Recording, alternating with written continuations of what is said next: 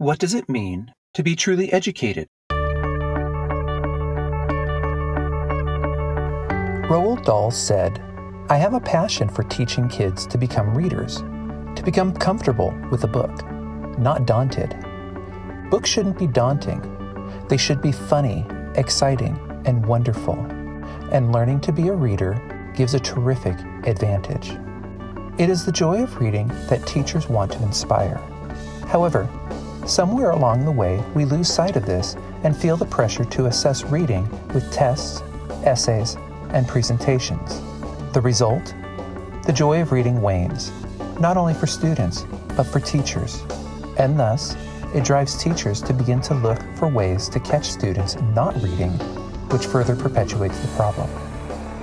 Marisa Thompson is a high school English teacher and professional development instructor at the University of San Diego. In 2019, Marisa was named San Diego Innovative Educator of the Year. She is author of the blog Unlimited Teacher.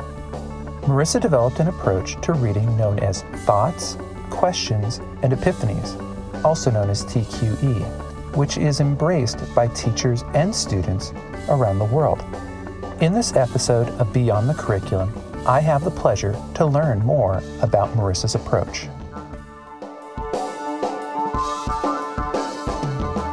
At what point of your career did you realize you needed to shift away the way that you do reading instruction? When did you feel like you hit some brick wall and you're like, I got to do something completely different? I was going to leave education. I couldn't stand what I was doing. The kids didn't like what they were doing. They were cheating on the stuff, that I was assigning. And I don't even like the idea of reading instruction. I don't know if that makes a lot of sense, but I think it's such an authentic experience, or it should be an authentic experience, to pick up a piece of text and read it and have that first experience with it. And really evaluate what do you think and how does that relate to you? Can you connect to it? And then start having those conversations. I think that's the real instruction. And then when I had students reading for the gotcha quizzes that I was making up, or just reading enough to be able to finish, the last question of the list that I gave them, I realized this is not for me. And I had applied elsewhere. I was going to be a corporate trainer of all inspirational jobs. And instead I started talking to my students. And at one point I can still see it. I'm standing at the board and I stop like mid-sentence on the board and I turn around and I look at them and I said, "Do you think I could assess whether or not you've read and whether or not you understood it without quizzes or question lists?" And they're like, "Yeah." And I was like, "Would you be willing to try that with me?" And so I know we're going to talk about it today, but it took some doing and it took some frustration and it took some maybe this isn't going to work, but it did work. And I absolutely love my job now. I went from quitting to loving what I do. Yeah, I had a similar experience too. And why are kids reading Beowulf? Why? And I like Beowulf. Well, I do too. I absolutely love it. And I love teaching it. But is reading Beowulf for the sake of reading Beowulf to take a test? Right. And write an essay on it? And I was almost to the point of where I was like, I need to find a new job, or I need to, because I'm not servicing anybody here. So I totally get that. That was a huge brick wall that I hit into, that I told my administrator and my colleagues, if I don't find a solution for this, I'm gone at the end of the year. Yeah. Yeah. And I was lucky. I had an awesome principal who pushed my buttons, and he was a instigator. And at one point I was like, "I just hate what I'm doing." And he fired right back at me and goes, "Then why are you doing it? Do something else." And I loved that. So I started trying stuff, and my kids were on board, which was really, really great. And that's the fun thing, is kids come to us wanting to learn. That's the misconception. Kids don't need us to enforce something. If we feel like we have to force it, then they're going to feel force in it. But kids want to learn. Yeah. So why is it important for learners to develop as readers? That's a huge passion of yours. It is a huge passion of mine. And it's funny because I actually went into ELA because I liked writing. I hated reading. But now it is a huge passion of mine. And I think any time that we practice reading, and especially when we practice analysis, it hones those skills that they're going to need to be able to take in any information. And I think it allows them to consider what they think first, before being told what to think. And I like that. I like that it's a safe place for them to question ideas, to take in new ideas and consider somebody else's perspective, and then really evaluate for themselves. Do I believe what this author is saying, or do I believe what I think? I think it's so applicable. And when we look at what's going on in the world right now, there is so much information to analyze. There's so much information. We're being bombarded with it daily. And not just during the pandemic, but just there is constantly information coming at us. And it used to be, you'd have to actually watch the 6 o'clock news to get information if you wanted it. So being able to sift through information to figure out what they think, I think that that's everything right now. Yeah. To be truly educated, you need to be a smart consumer, and reading makes you an intelligent consumer. So explain, what is TQE? Explain the steps that you use to guide reading instruction in your classroom, just lay it all out for us here. Yeah. So that's what it ended up becoming. And it wasn't meant to be a thing, and now it's a thing. And so people refer to it. And I asked my students, like I said, hey, do you think we could make this happen? Could I assess you without tons of homework that gets assigned with the reading? Could I assess you without these quizzes where I'm trying to find something that's not on Spark Notes that you would remember? And this is a really weird system that we've set up, and that we've all somehow agreed to. And they're like, yeah, we can do something. What would it look like? I'm like, shoot, I don't know. I'm trying stuff too, but what I'm thinking is, and so with my juniors, a college prep class, so a regular junior class with students with IEPs and 504s and special needs and English learners, everybody. We read The Things They Carried, such a great book. And I said, all we're going to do, you're going to read it, and then we're going to talk about it every day. And I'm going to try and assess you from that. And you don't have to know the answers, because I'm not going to be asking you questions. You can ask the question and you can get an A. And you should see these kids are looking around.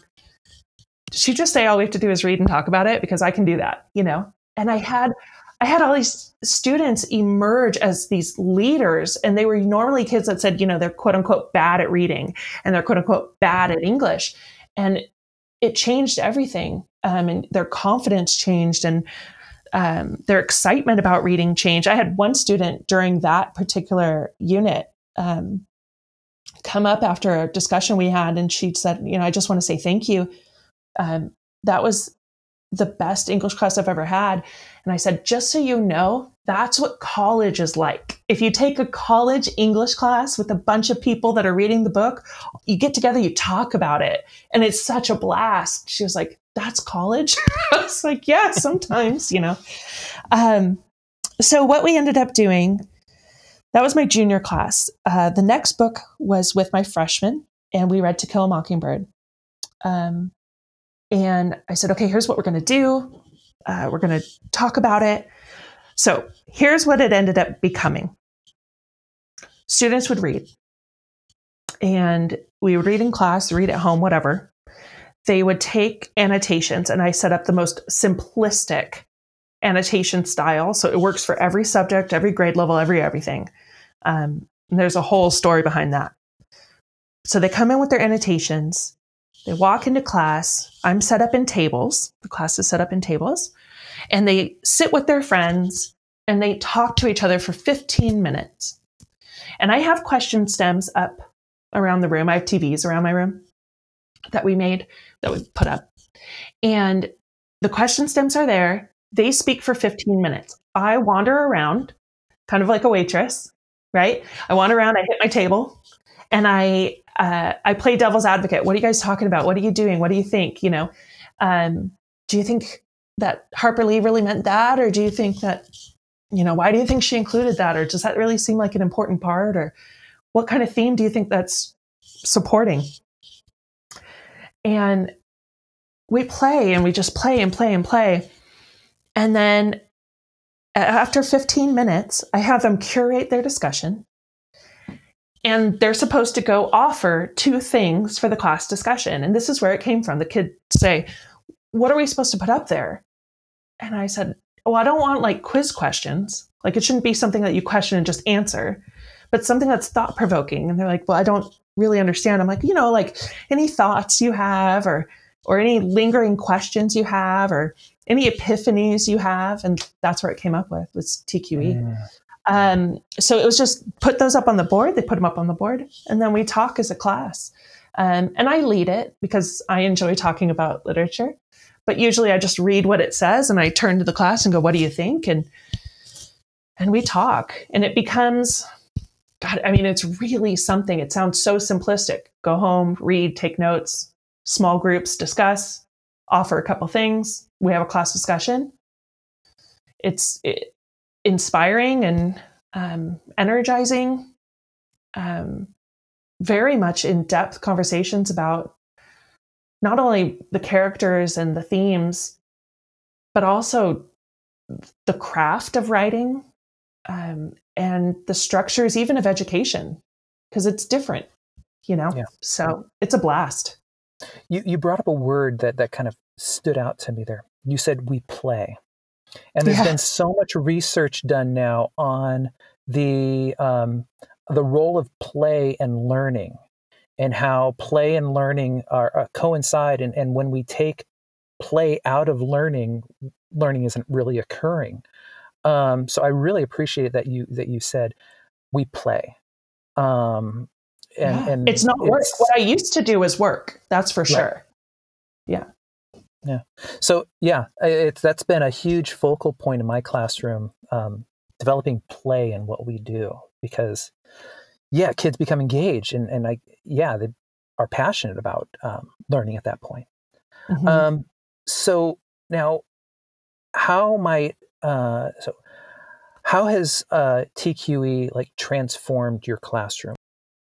Well, it's been 3 years now, maybe 4 years that I've been doing it. And then it's been shared now for the last almost 2 years since the first podcast interview came out and people started trying it. Right now, it's very much the exact same structure, but I'm so much more confident that it works. And it's helped me to go to a mastery system, right? I don't do points. I know that we're gradeless, right? That's been really wonderful. And knowing that my kids are so capable, much more capable than I used to give them credit for, I'm sad to say, but also have to admit, it was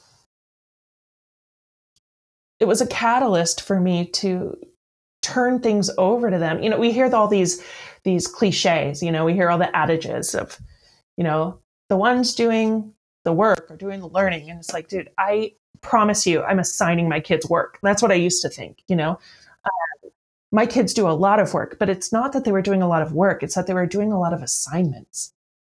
And there's a difference in that. They weren't doing a lot of thinking work.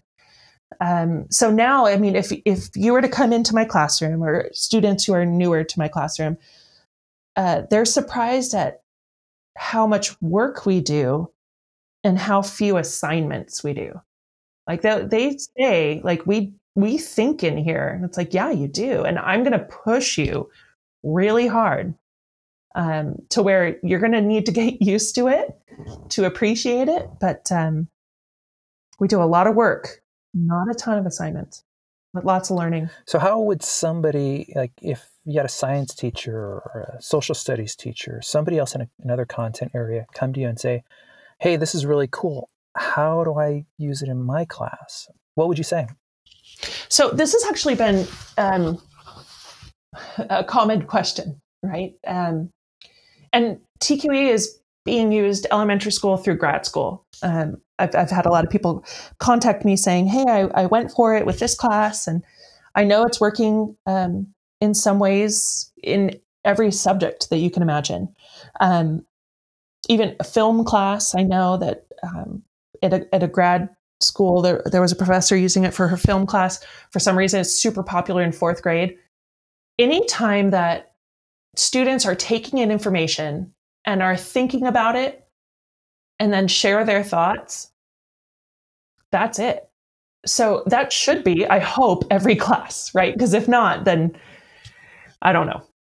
But that's what I hope anyway, right? Is that every class, the students are able to take in information, think about it, talk about it, apply it, and hopefully learn more from each other than just from the teacher.